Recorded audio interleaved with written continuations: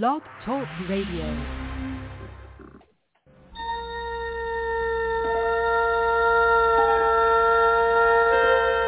Space, the final frontier.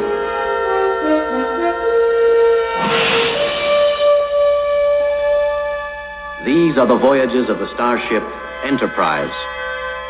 Its 5-year mission, to explore strange new worlds, to seek out new life and new civilizations, to boldly go where no man has gone before.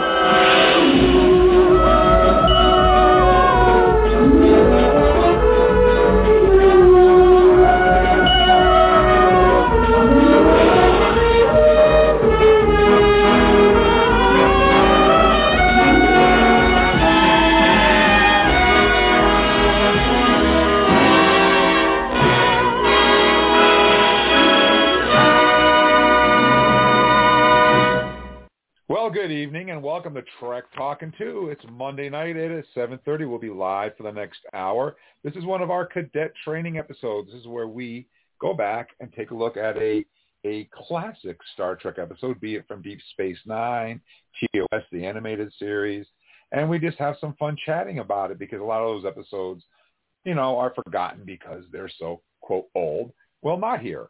So we're going to talk about Assignment Earth this week. And basically, well, before we go, let me introduce to you my Treksperts who are joining me on this awesome podcast tonight. We'll start off, well, actually, I'm surrounded. It's the Portland crew and the Vermont guy. So we'll start off with David. Guess where David is?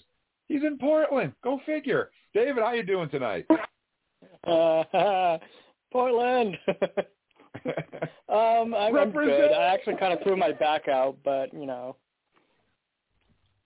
you got to be careful. Well, at least you can still do Trek talking, right? Yeah, I'm just laying in bed. That's the important thing.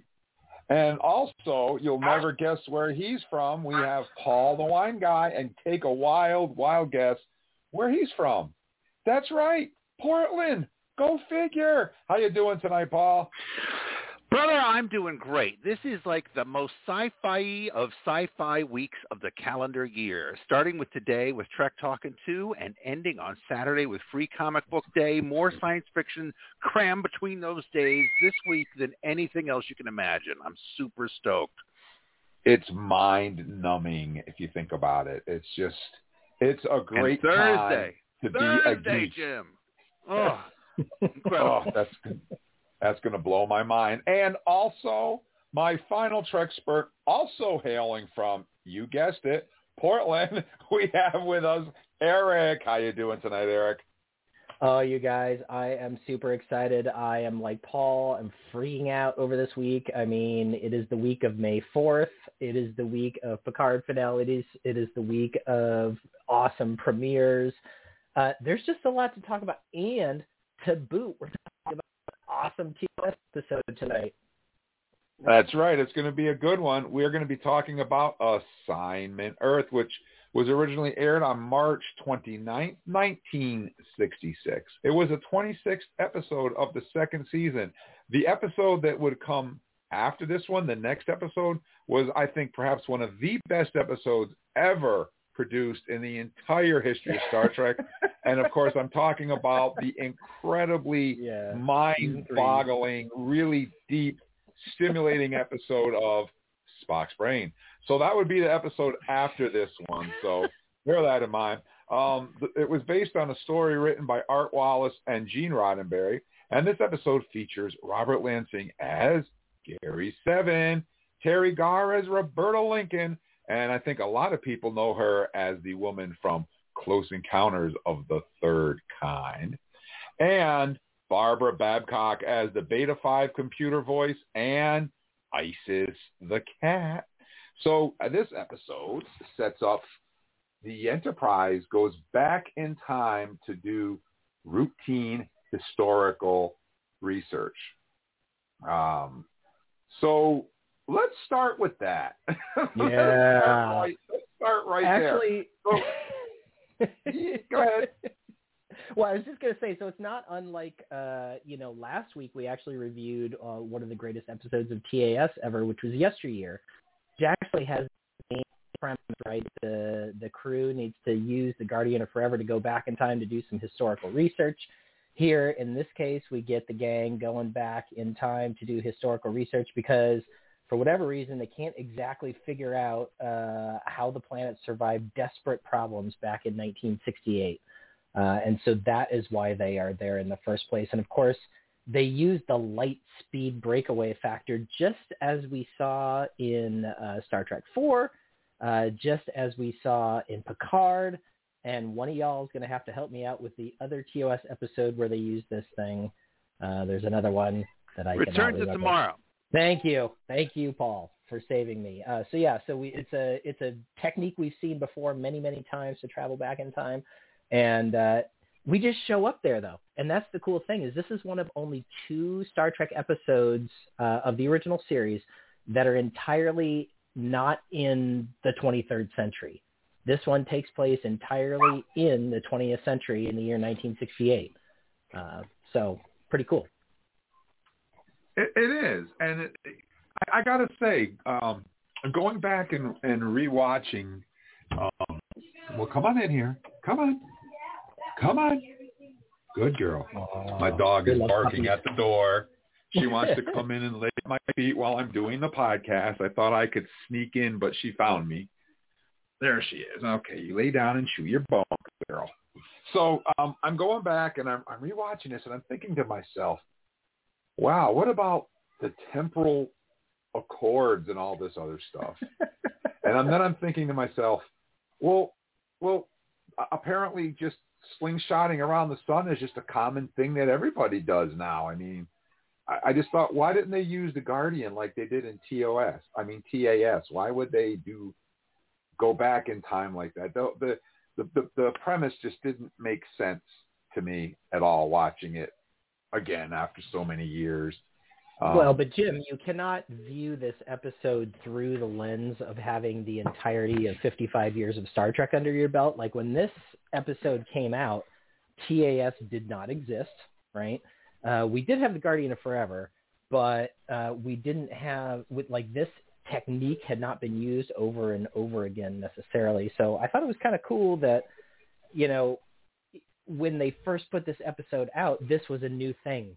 We used this or they don't even call it a slingshot. They call it the light speed breakaway factor. At that time, nobody knew what the hell that was. Like now we associate that with Star Trek 4, really, right? Because that's the first time we really get to see it. Or no, not the first time. Wait, did they show it in that episode of TOS, Paul? The one where they used it? And sorry, I got the title wrong too. After my gray matter kicked in, it's Tomorrow is Yesterday. Is the one. It's the one where you go back with a test pilot whose kid is going to lead the successful Mars probe or whatever, Saturn probe, I think it was. But yeah, they do show the breakaway. Yeah, they are approaching the sun, then pull away, and magical forces propel them in time. And what season is that one in? Season 1. That is a season 1. Okay. Yeah, season 1. So it's before this Scary 7 episode here. But, there's only one reality or one piece of continuity that really needs to be tracked as far as all this stuff goes, right? And that's the 1968 reality of Gene Roddenberry. I got an idea for a pilot spinoff, and what's the fastest way I can get this premise in front of a producer? Okay, here we go. I mean, nothing else matters, man. I mean, no one in those days for a second thought there would be the fealty to tracking reality and continuity that exists now back then. I mean, their idea of continuity was making sure that Shatner had his hair parted on the right side versus 2 days ago. I mean, they never imagined that there would be a bunch of guys on computers 55 whatever years in the future agonizing over slingshot effects and stuff like that. I mean, Gene would be laughing. It's great. It's amazing what they spawned, man. And we're like, oh my God, I'm never going to get through Harvard if I don't answer this question correctly. Absolutely true. Absolutely true. So you got to, with a lot of these episodes, like you're saying, then you have to kind of view them within the context that they were produced, right? Because if you don't, and you try and fit them too harshly into a box that does have 55 years of canon, you're probably going to get tripped up at some point and be disappointed. Well, I don't think disappointed. That Star Wars wasn't even in the works yet when this episode aired. Not even close. Yeah. No. Star Wars was what, 11 years off from this? Oh yeah, at least. Like I think probably about 9 years off in terms of 68. Yeah, but yeah, George is still like trying to pass algebra. Right. Yeah. Totally. He's like, oh man, I'm never gonna kiss a girl. I just want to drive race cars and draw cartoons of spaceships. Man, come on. Small correction. At the beginning of the show, you said 1965, Jim, but you're right, Paul. This episode came out in you said 1965. It did come out in 68, and the timing of this episode is really kind of weird, guys. Oh, I know what you're going to say. I know exactly what you're going to say. Yeah, because so this episode comes out in March of 68, and Gary Seven is talking about all of the things that are going to happen, right? And and one of the things that he talks about is that there will be an important assassination. And then he talks about a couple other things like a coup in Asia, a couple other things. So this thing airs 29th of March, 1968. 6 days later, MLK is assassinated. What a weird, coincidence of things occurring, because it is pretty clear that assassination had a profound effect on society in general at that time. And Star Trek just happened to be there and happened to say something. Of course, they didn't predict that specific one, and they didn't, there's no actual connection there, but just the timing is so serendipitous that you're kind of like, whoa. It's uncanny. It's absolutely uncanny. Yeah. And this episode also predicts the predestined time paradox situation, because this is where Kirk and Spock say, well, our records do show that a missile exploded 104 miles above Earth on this date. So, so we were supposed to be here to make this happen, which creates the very first official time paradox, which we very well could be witnessing on Star Trek Picard right now. Yeah, I know, and it's crazy. And it's so weird because at the very beginning of the episode, they went back and they said that they didn't have good records of the period, so that's why they went back to do research, because they couldn't figure out what happened in 1968. And then later on in the episode, they say that their records show something. So the way that my brain retconned that was that during that episode, the timeline was changed in the way in which it needed to be changed. And so their records were actually updated on the Enterprise. There was information that wasn't there at the beginning of the episode that shows up on their records at the end of the episode. As Paul said, this is me totally just headcanoning this, because when they made this episode back in the day, none of this was in their brains. Well, it's kind of like Cisco being Gabrielle Bell in the official records. Yeah, no one's checking anyone's math, right? It's just, it's like we fill in the blanks of what we think, well, it would make sense if this is the excuse, and we almost instinctively, reflexively do that, right? It's a hard thing because you want things to make sense, right? It's the way our brains are engineered, but it's totally crazy. And what the premise of this show is funny reminds me of, right? Because they're an advanced civilization, that Gary Seven is, and that they've been, from what little exposition he gives us, right? They've been taking people from various planets off Earth or wherever they're from to their planet and training them for generations, right? So they can go back and plant them there to kind of be their guardians, their watchers, if you will. And it's kind of almost reminiscent. I don't know if you remember the Next Gen episode, Who Watches the Watchers?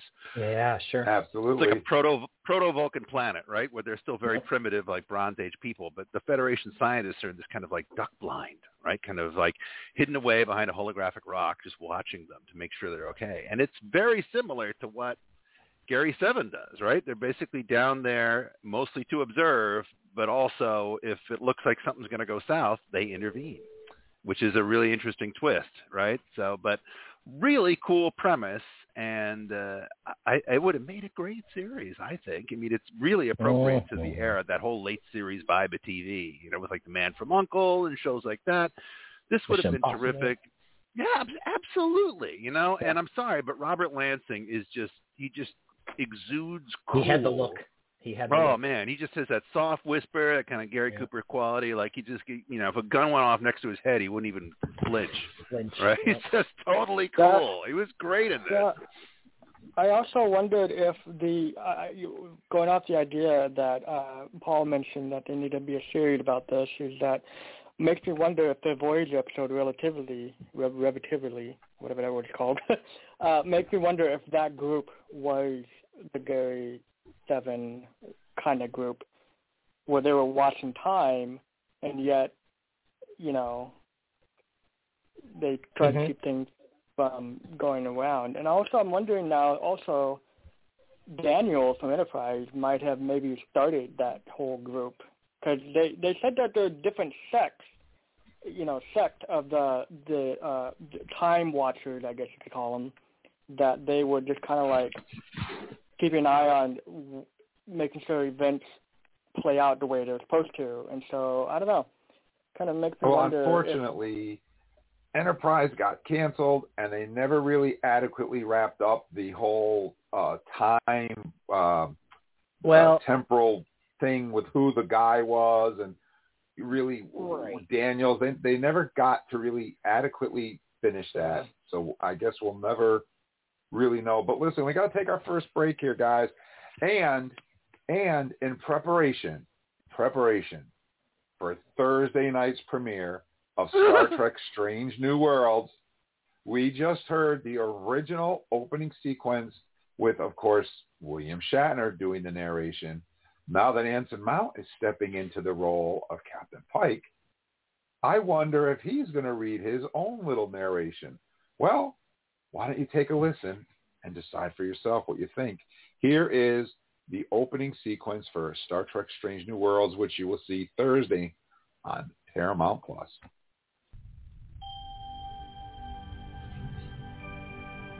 Space. The final frontier. These are the voyages of the Starship Enterprise. Its 5-year mission: to explore strange new worlds, to seek out new life and new civilizations, to boldly go where no one has gone before.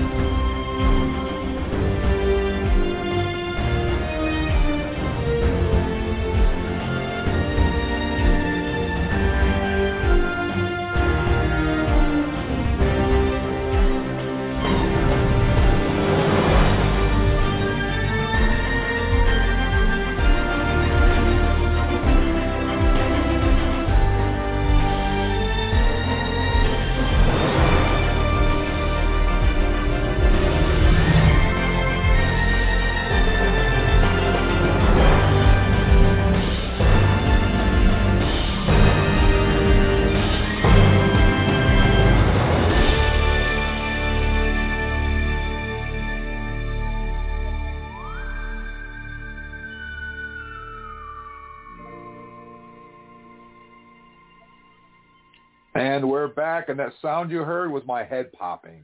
I'm just totally yeah, a little bit.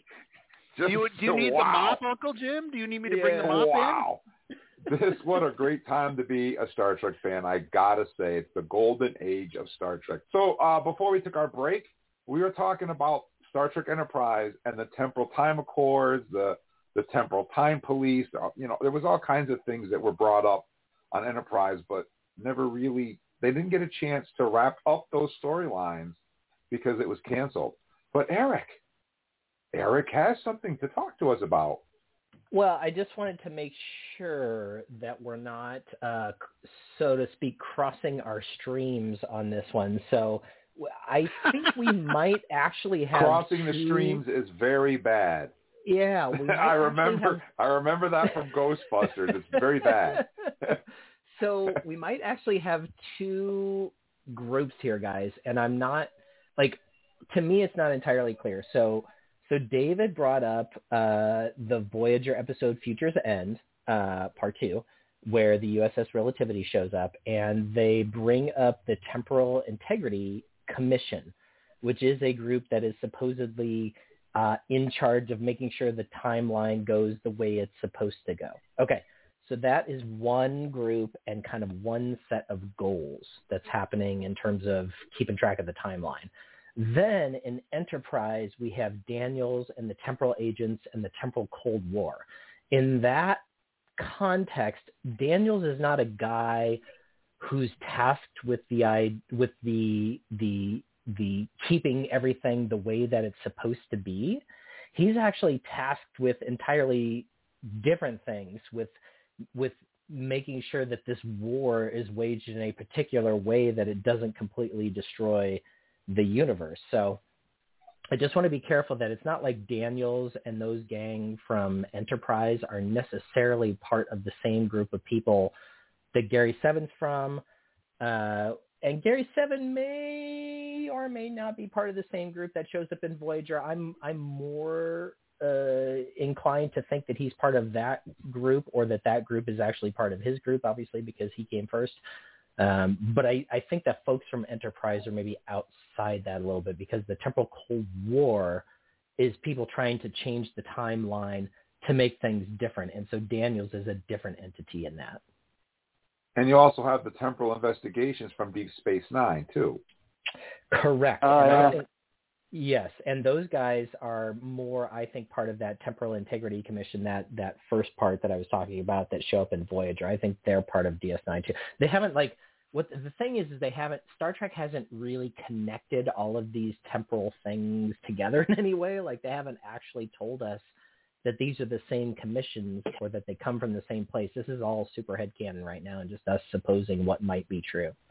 And nor would they want to, because it would really limit them in terms of, like, you know, what people would want to come up with for new stories and to write stuff. If you start painting, you know, a bunch of dotted lines down the middle of the highway, all of a sudden you kind of only have to drive on one side of it, right? I mean, they want to be able to leave things a little loose and free to experiment with future franchises we haven't even thought of yet. And it makes these conversations more fun, right? Because we can headcanon a bunch of crap that maybe isn't true. I think it's all run by Tribble. Yeah, and we can do that. You do. David's obsessed with Tribbles. I love it. But one of the things I was reading up on this episode a little bit, and I know that Teri Garr, who, of course, was in Close Encounters of the Third Kind, one of the biggest movies that hit the pike in the 70s, great Steven Spielberg movie. In fact, they referenced it on Discovery, actually, with the 5 Notes. Which immediately is dun, dun, dun, dun, dun. Everyone knows that. At any rate, Teri Garr said that she absolutely had the worst time of her life filming Star Trek. She said that Gene Roddenberry was constantly trying to shorten the seams on her dresses to the point where it was uncomfortable for her. She won't talk about Star Trek. She won't reference Star Trek, wants nothing to do with it whatsoever. It was such a terrible experience for her. But she was great in the episode. I thought she was perfect in that role. So yeah, I mean, she's an interesting character to me because she kind of shows up as she definitely shows up as a person who doesn't have any clue what's going on. Like she doesn't know that she's been under the employ of 2 of Gary Seven's agent, which I'll just say later we're going to talk about his agency in particular.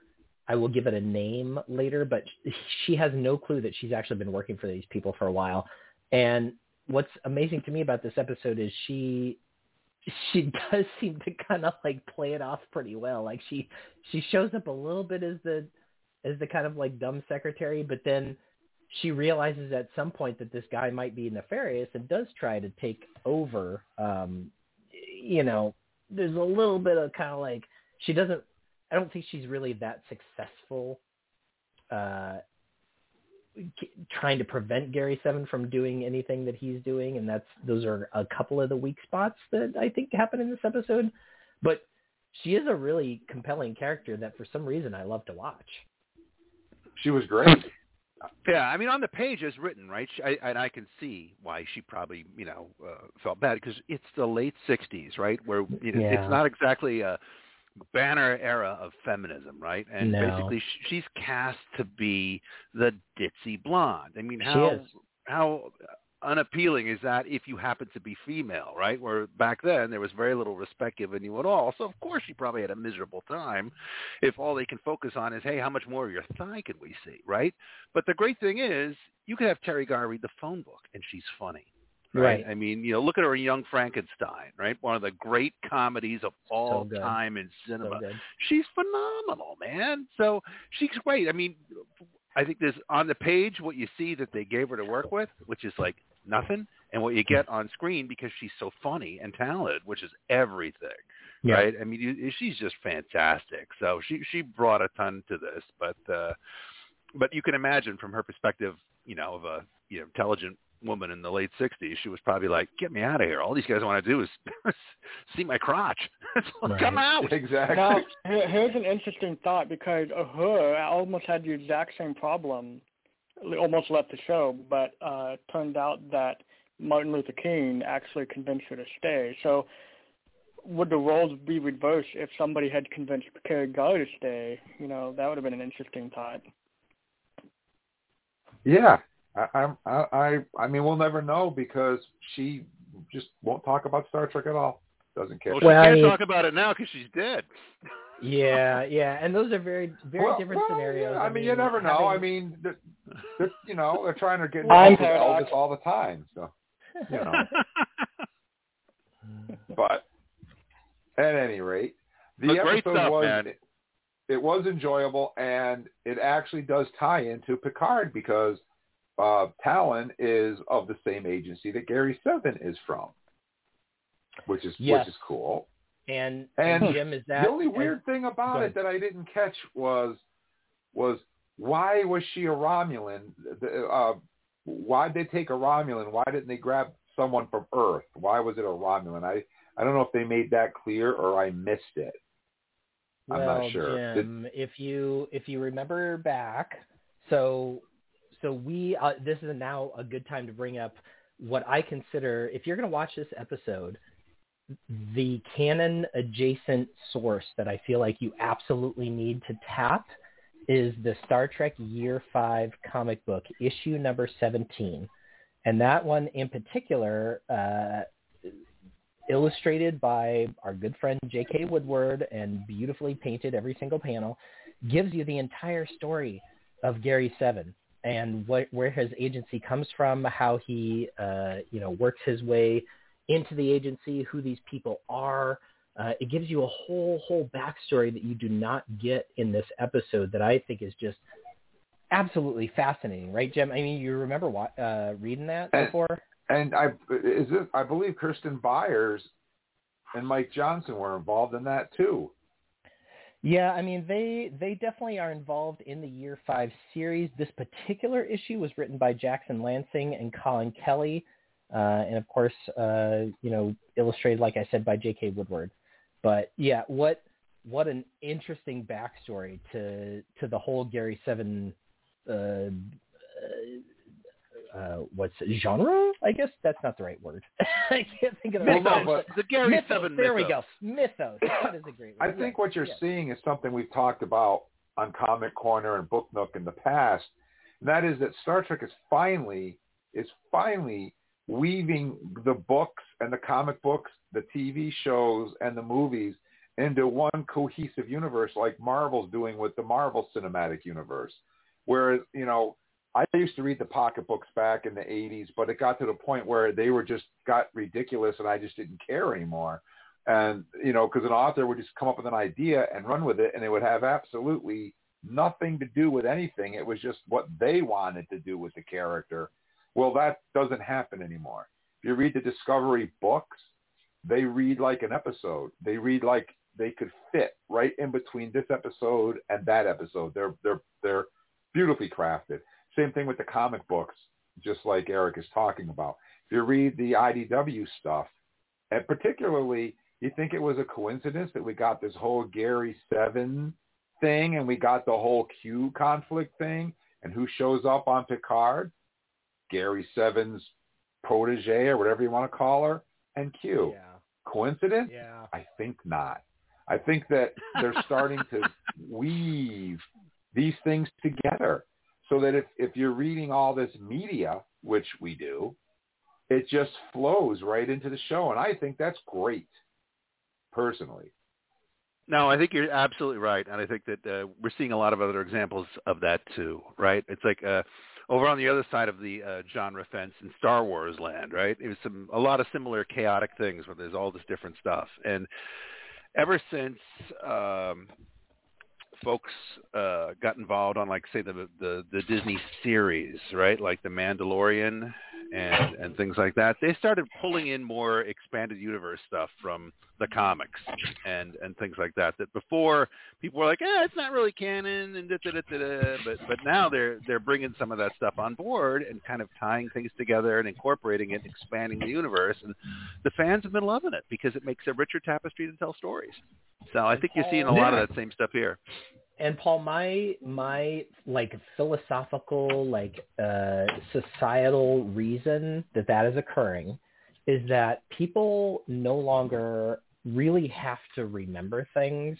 We live in an age where everybody carries literally the Encyclopedia Britannica in their pocket, right? Or excuse me, the Encyclopedia Galactica, an even better reference, right? In their pocket. Like, is this why I'm so forgetful? Is that what you're saying? Right. Don't panic, man. Don't panic. But, like, you can literally look up every single reference that human knowledge can possibly give you in your pocket. And so we don't really have to, like, remember stuff anymore. And so to me, the depth that we see in shows these days is an absolute outgrowth of the fact that now we just look stuff up. And when we look stuff up, we think about it and we ruminate on it, and it's actually an expression of artistic depth to me, right? Like the fact that we try and headcanon all this stuff. I mean, it was one thing to headcanon everything back in the 60s or 70s or 80s or 90s or 2000s. It's another thing, I think, to headcanon things in the age of the internet, because now we can talk about it. Now we can all, like, come up with our own crazy ideas and throw them out on the internet and get pissed at each other about it, and all of that stuff that we love to do. And it necessitates that the art that we make now have more depth than it used to have back in the day. What was the name of that awesome Discovery book that we read that had Lorca, Prime Lorca, the only time we ever see Prime Lorca? What was the name? Because I mess up the titles every time we bring it up, so I'm going to let you mess it up. What was that one?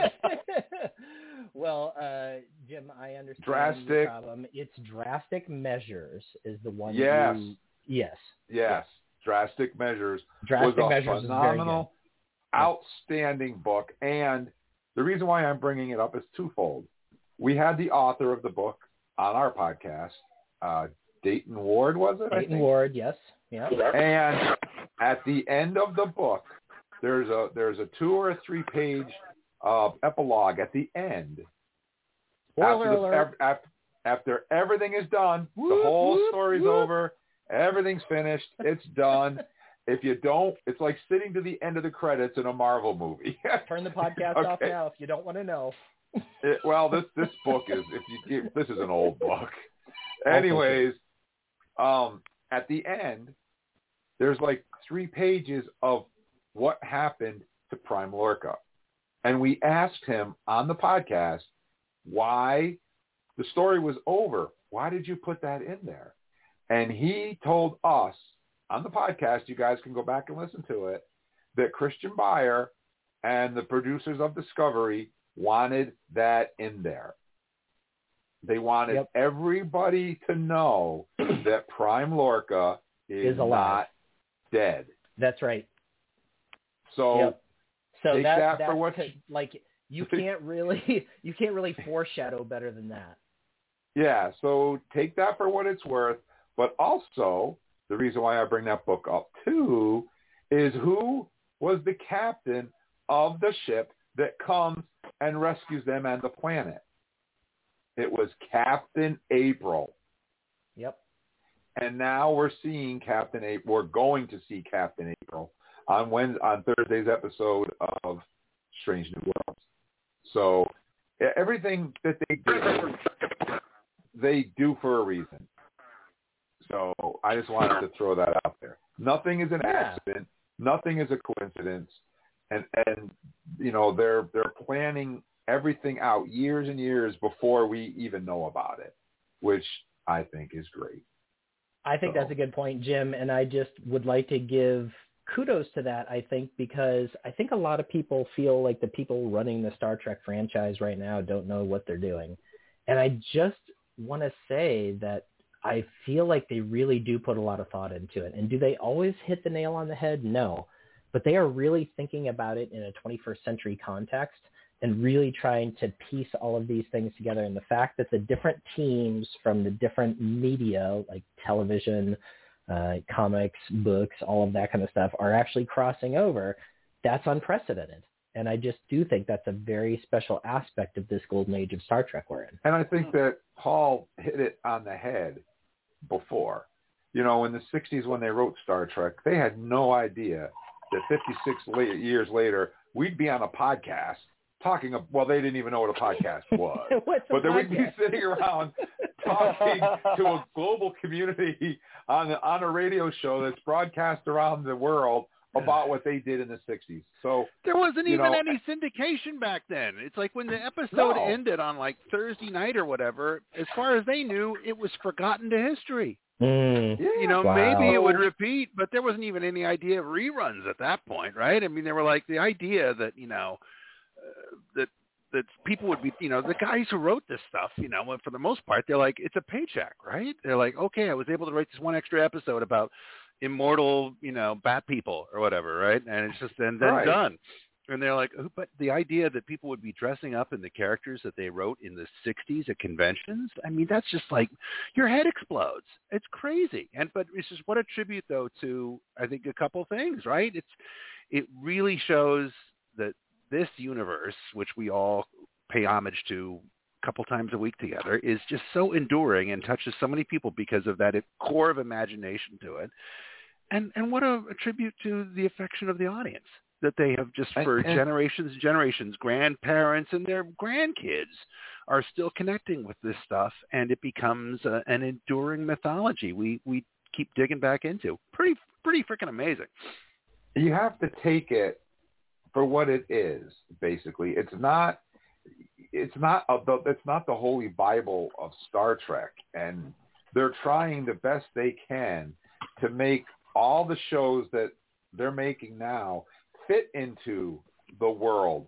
So they all work together. And sometimes, just sometimes, something that happened or something that was said or something that was done on a previous show 45 years ago or 50 years ago might not exactly fit perfect with what they're trying to do today.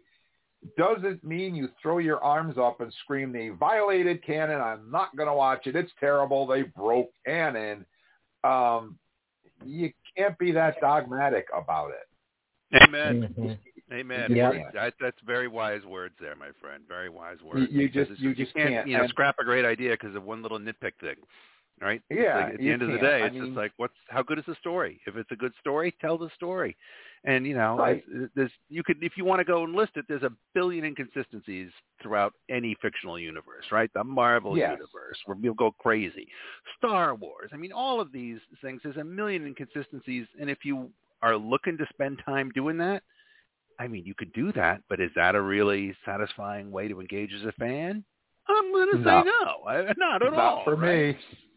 I think it's fun to look at the stuff that overlapped within the episodes, right? Because remember, it was like a relatively cheap TV show, right, during the 60s. And if you look at Gary Seven's computer, right, Gary Seven's monitor, right, that in his apartment, that round monitor, you see that in like at least 2 other episodes, right, of the original series. It's when in The Ultimate Computer, when Dr. Daystrom hijacks the Enterprise, this great computer. It's the same computer interface that he installs down there in engineering, right? And then that kind of zany time travel episode back in season 3, All Our Yesterdays, with Mr. Atoz, right? And he has the library. You can walk through the little thing and go off to like Arctic planets or whatever. And Mr. Atoz has the same computer. So there's all kinds of funny stuff like that. In Assignment Earth, this episode, the 2 cops who you see, right, when they come to the door, right, and they're like, hey, we heard this shooting, what's going on, right? And that whole thing, these 2 New York cops. One of them is the actor who played from Shore Leave, Finnegan. Remember Finnegan, the one who used to taunt? The drinking. Yeah, he used to taunt Kirk at the academy. And it's totally Finnegan, man. But it's just like he's got a walk-on. He's like, oh, yeah, $50 for a walk-on, no dialogue, I'll take it. But it's just hysterical because it's just all backlot stuff like that. I just love that. To me, I would rather spend time noticing those things that are in common and those similarities and those little overlaps than start, futzing around over what, connective tissue I imagine should make sense doesn't. You know what I'm saying? Exactly. Well, listen, guys, don't touch that dial. We're going to take our final commercial break of the evening, and when we're back, we're going to continue talking about Assignment Earth. Trek Talking. All things Star Trek and beyond. Thursday nights, 7:30 to 9:30. All hailing frequencies are open. iTunes, iHeart, Stitcher, Spotify, Amazon, and wherever fine podcasts are found. Trek Talking, boldly going wherever your mind is willing to go.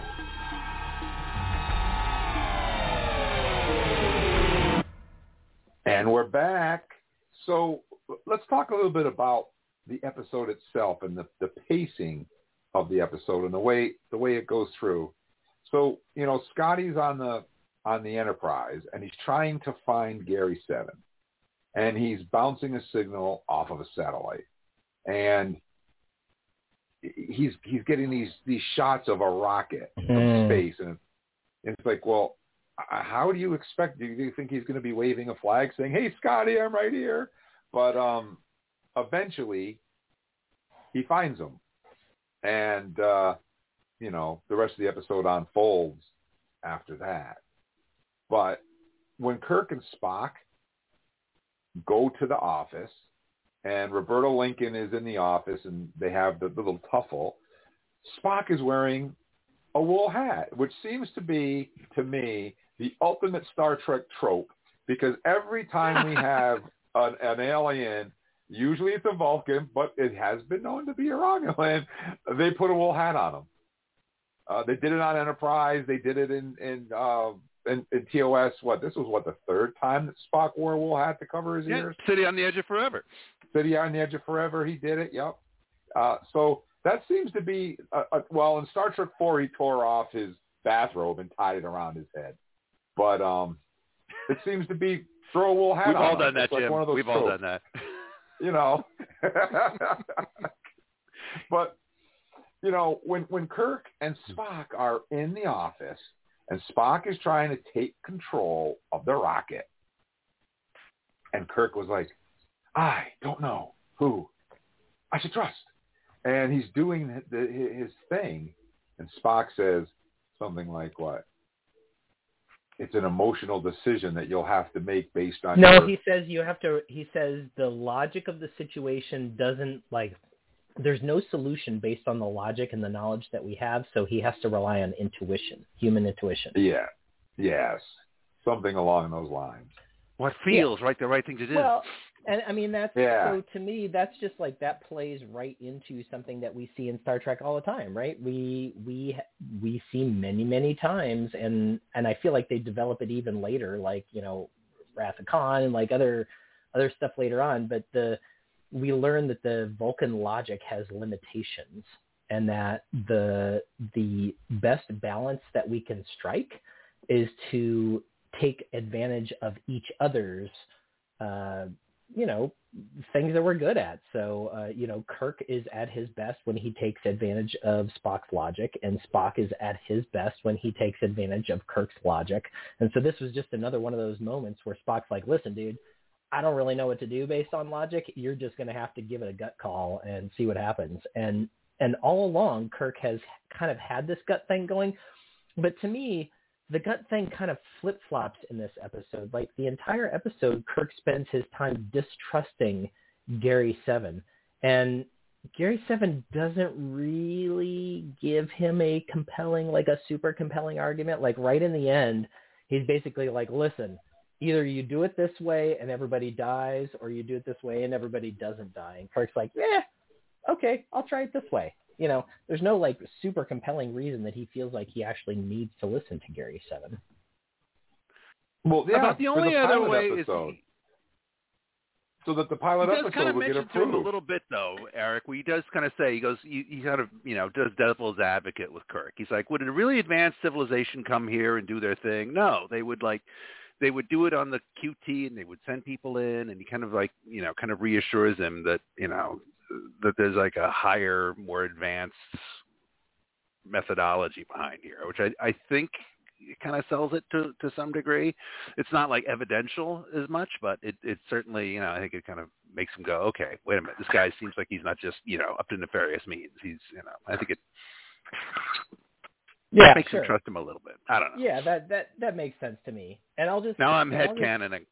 Right. And I'll just comment that, like, one of my favorite things about this episode is that they use a bunch of really cool stock footage from back in the 60s of Saturn V rocket and the thing sitting on the launch pad. Because you have to realize, guys, that, like, that's the rocket that took us to the moon, right? And when they show all of those overhead views and aerial things of the Saturn V rocket, those were all taken from NASA planes and things that they used, and they were able to actually buy that footage and integrate it into this episode. So we get images from the Saturn V rocket used to carry Apollo 4 and Apollo 6, which I think is really special. And it's not, it's fairly well integrated. It's better integrated than the cage is integrated into the menagerie, Now, did Spock, I'm trying to remember, did Spock try to Vulcan nerve pinch Gary Seven in this episode and it didn't work? He did. Am I remembering the right episode? Yes. Because my brain is, Gary Seven, in that first battle that he goes through, Gary Seven resists a neck pinch by Spock and takes out 3 red shirts. Boom. No problem. Wow. And he's got that Doctor Who type sonic screwdriver pen thing. The sonic. He's got the sonic, and I will tell you that in the servo. Is that what they call it? The servo? Yeah. Oh, cool. I'm pretty sure. I missed that. I was like, I rewatched the episode. I was trying to find, in all my notes, it's called the Sonic because I couldn't help myself. But yeah, to me, that thing is very much like a sonic screwdriver, right? It's in charge of, which he does many, many times in this episode. But it goes beyond that because he's actually able to, I think what it is make people very suggestible. So he basically zaps them. They get this kind of like look of bliss on their face, and then he says, go to sleep. And they go to sleep. And that happens to at least 2 different people in this episode. Yeah, you go take a little nap. That's right.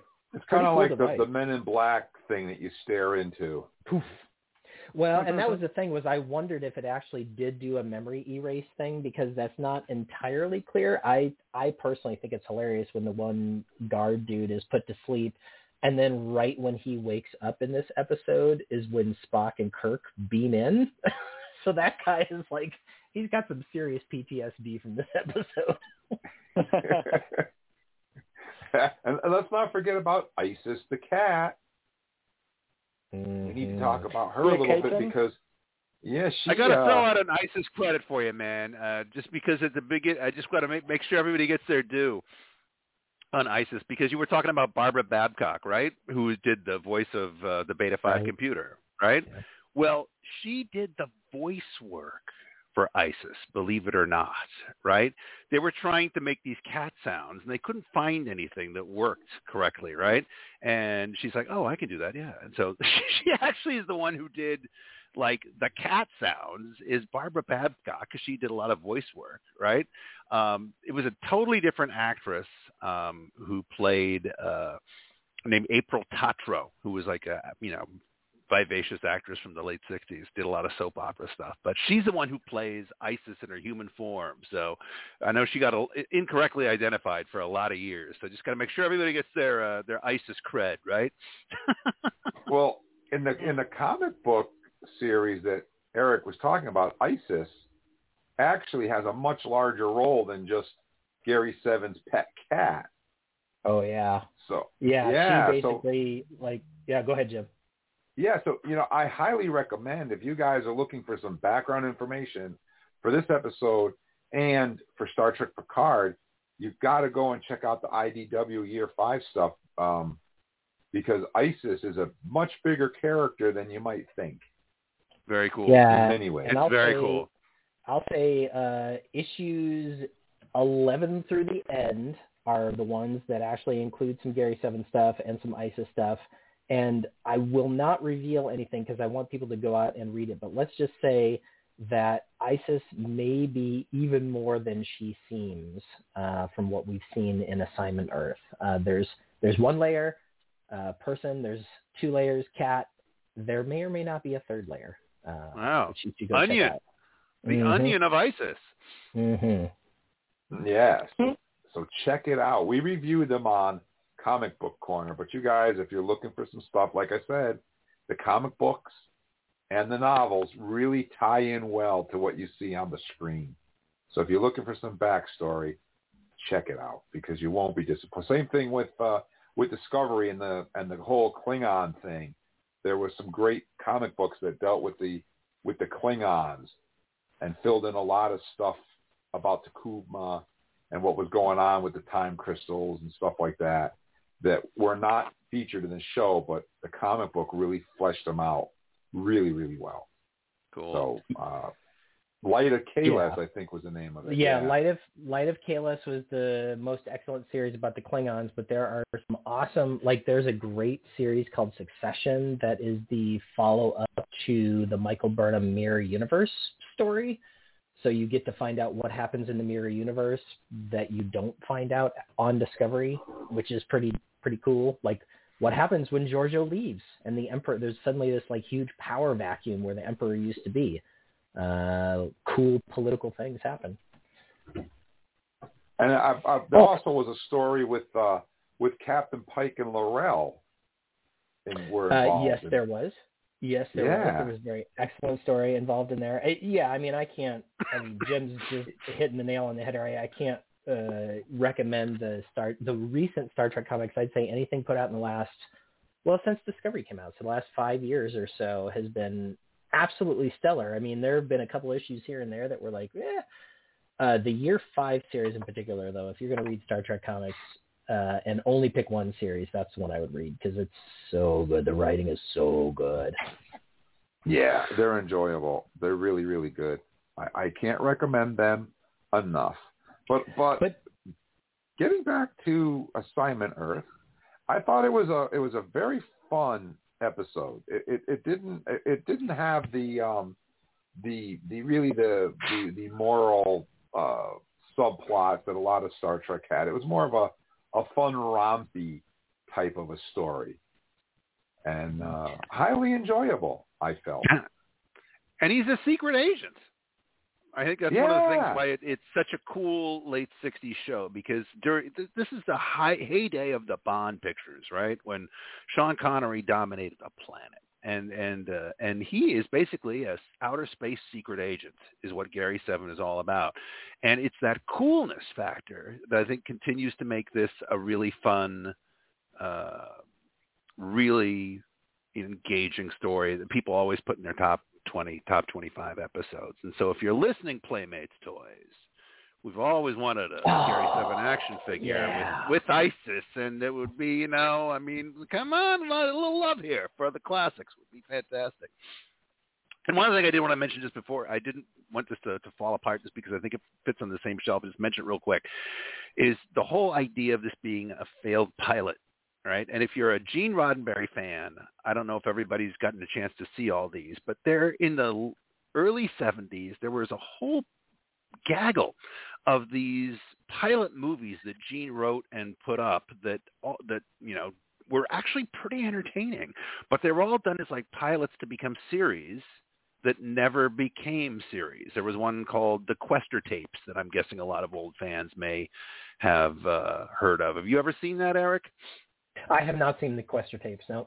Yeah, it's about the idea of like it's kind of you can tie it back to Next Gen and Dr. Soong really because it's about this scientist and him creating the first accurate android essentially, right?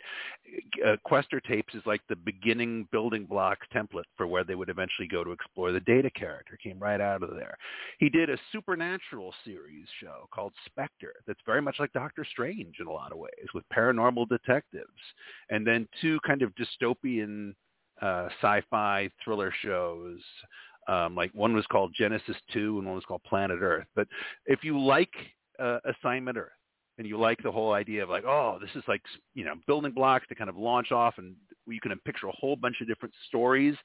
All of these are available on like CBS Home Video. They like make them super easy to find. I think a lot of them are on one disc where you can just get them and watch them and stuff. And they're a little goofy because they're dated in some ways, right? It's that 70s vibe to it, but they're wonderfully entertaining. And they all scream Gene Roddenberry's ethos in terms of the writing on there because he wrote all of them and they really feel like Gene. So check them out if you are a fan of this episode and you've never seen them. Track them down. They definitely belong on the same shelf as Gary 7. Wow. Genesis 2 was awesome. I liked Genesis 2. I thought that was decent. It was cool kind of stuff. like a Planet of the Apes type of a thing, but without the apes. It's pretty cool. Yeah, and he did a bunch of those, and they're really fun. So I just want to say that Futurism, I don't know what magazine that is, but Futurism ranked Assignment Earth as one of the best second-tier original series episodes. I don't know what that means. Second tier. I think they mean one that's not focused around the big three and some sort of like interesting plot about that. So they're saying like, we took ourselves outside of what we normally see on Star Trek. What's the best of that? Right. Yeah, that makes sense. I could see that. So Assignment Earth never got picked up. We never got to see the further adventures of Gary 7, but we do get to see Talon 1. I don't know. Or is she Talon 7? Well, we know she's a supervisor, but we don't know how long she's been around. And you find out in the comics why Gary 7 is number 7 as opposed to like number 6 or 5 or whatever. So who knows what Talon is? Yeah, we don't know. Maybe we'll find out on Thursday, although I don't think so. But, yeah. I think that's why we another Romulan. Just another Romulan, yeah. I wonder if she's related to the Mo guy from Carbon Creek who's running around on Earth somewhere. We'll have to ask Eduardo Roman that on Monday when he's on Trek Talking too. That's right, guys. That's right. You thought that I slipped that in there and made a mistake? Oh, no. We've got a great show planned for you next Monday. Same bad time, same bad channel. We're going to have Eduardo Roman on, and he is the mind meld Vulcan from Star Trek Picard's episode Mercy. He's the Vulcan that mind melds, tries to mind meld. Yeah. Yeah. And then beams away before the mind meld completely takes form.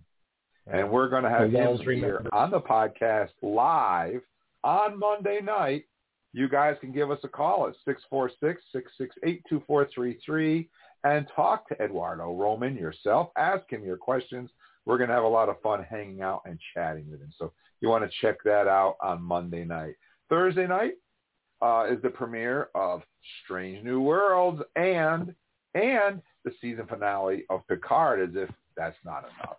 But we won't be talking about either of those two events on Thursday night. We will be talking about the Hide and Seek episode, which was episode 9 of Star Trek Picard. We won't be covering the finale and Strange New Worlds until the following Thursday. We're a week behind. It gives our international listeners a chance to catch up and participate in the podcast. So that's because we respect NATO. Trek. Yes, exactly. That's what's going on with Trek Talking. And I want to take an opportunity to say thank you to my Treksperts, and they're all from Portland, except for me. I'm all alone up here in New England. But we want to say thank you so much to David for hanging out and Trek talking with us tonight. Thank you so much, David. You're very welcome.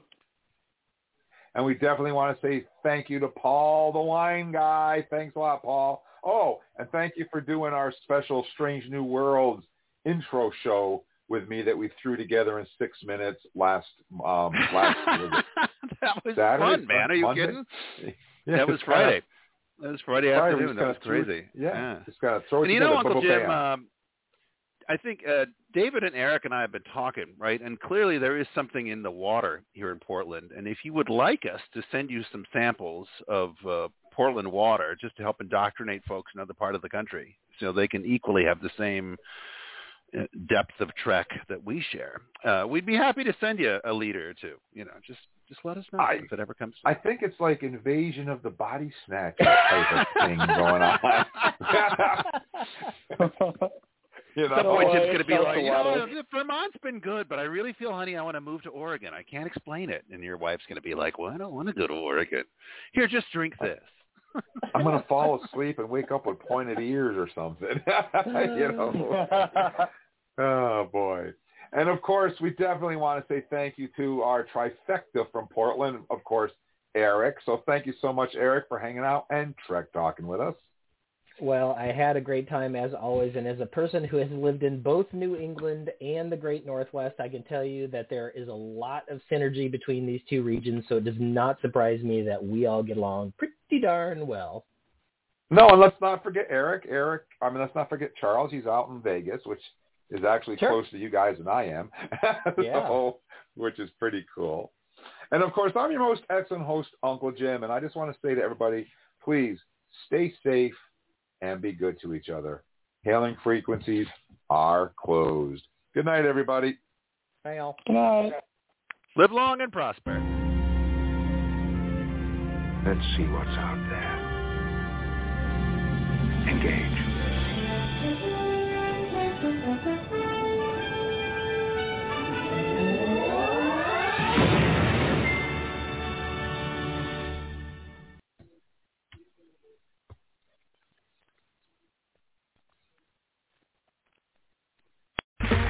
Okay, round two. Name something that's not boring. A laundry? Ooh, a book club. Computer solitaire, huh? Ah, sorry, we were looking for Chumba Casino.